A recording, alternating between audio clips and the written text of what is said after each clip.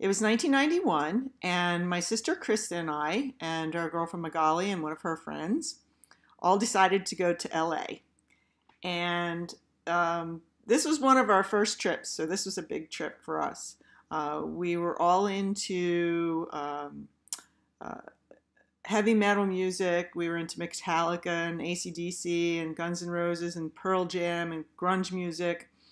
And we all held um, professional jobs. We were 20 somethings, freshly graduated from college, and this was going to be a big trip for us.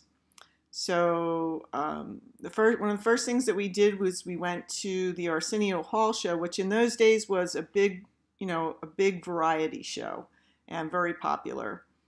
And we had heard that Motley Crue was going to be there. So we were excited about that, and we all got dressed up. We were in our thigh-high leather boots and our mini skirts. And in fact, when we got there, there was an MC that held up signs that would tell you when to applaud and when to laugh. And he actually pointed us out and said, "You girls are from out of town." And we said, "Yes, we're from Philly." And he said, "See, this is how anyone from out of town thinks that all folks from LA dress, how they dress." And so we were kind of excited about that. Wound up that Motley Crue was not there. We had the guitar Granny was there instead. And she was likened to Eddie Van Halen. She was really good.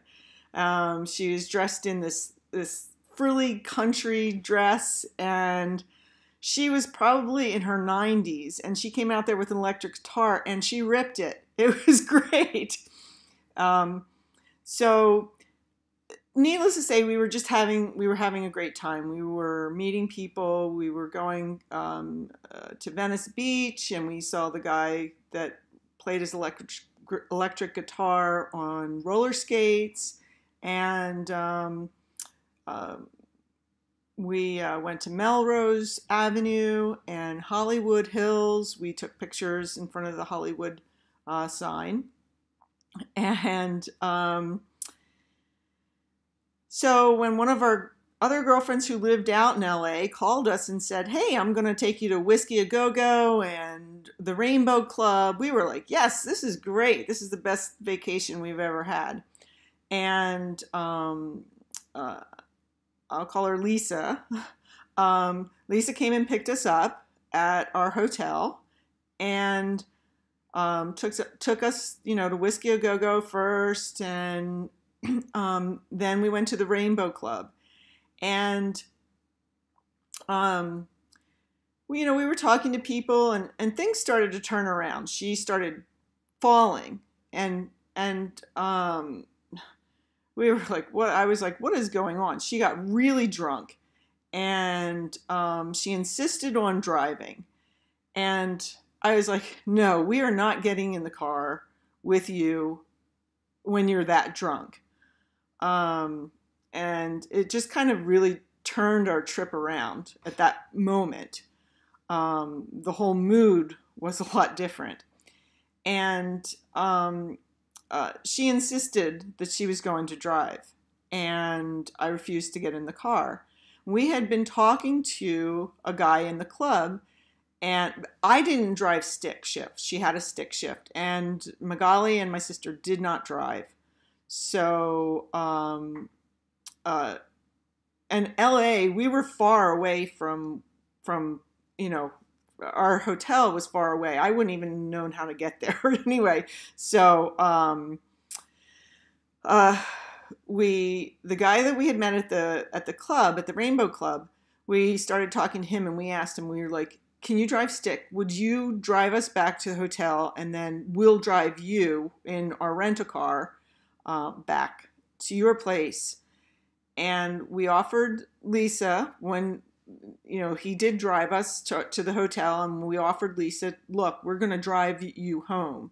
She refused. She got in the car. And in 1991, it wasn't, there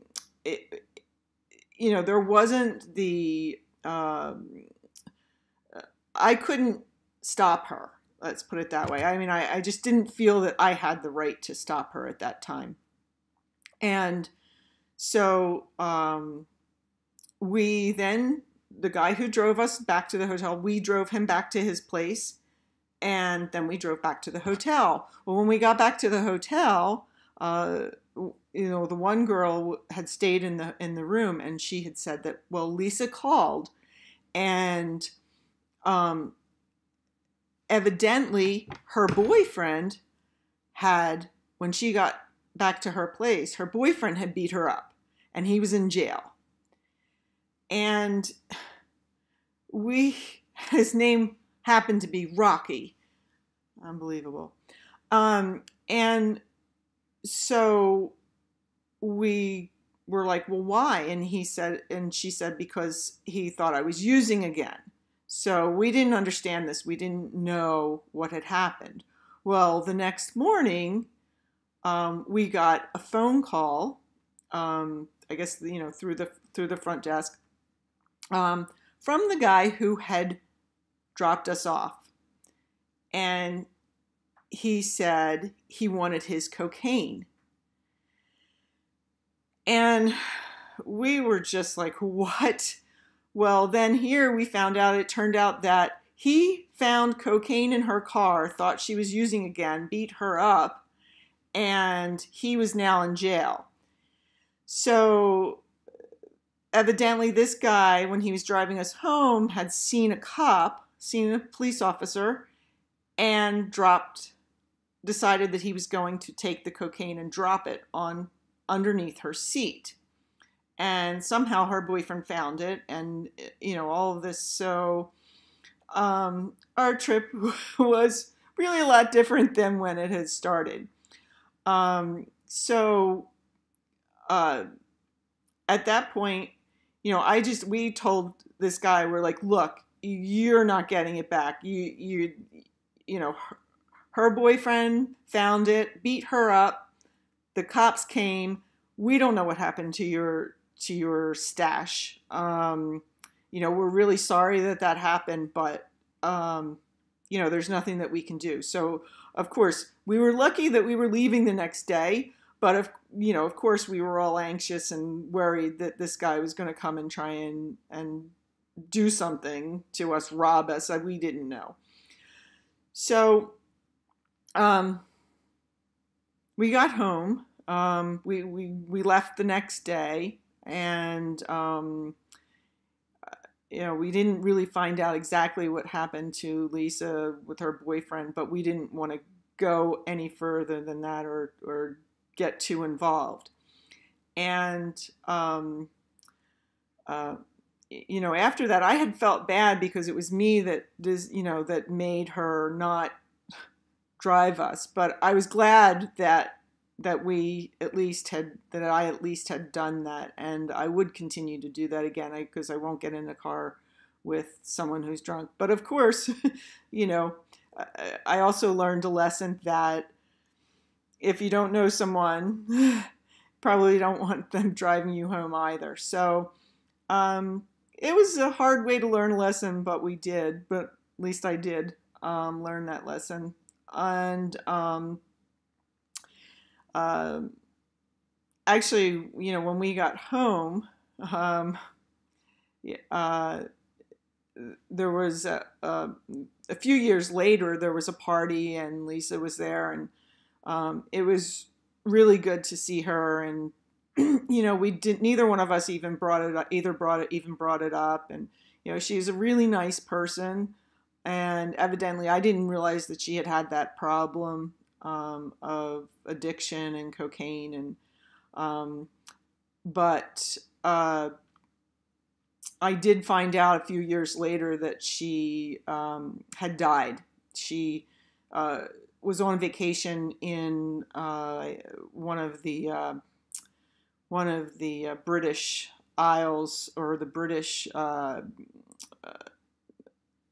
one of the Caribbean islands, and driving on the other side of the road, and we didn't know if she was under the influence, but it was a really sad event when I found out that she had died. in a car crash, and she had driven over a cliff. So that whole thing was really unexpected, considering how our trip had begun. And but I did learn that I will stick to my guns as far as, going with what your feelings are, and not allowing someone that's, intoxicated to drive. So, yeah, that's it. Thank you.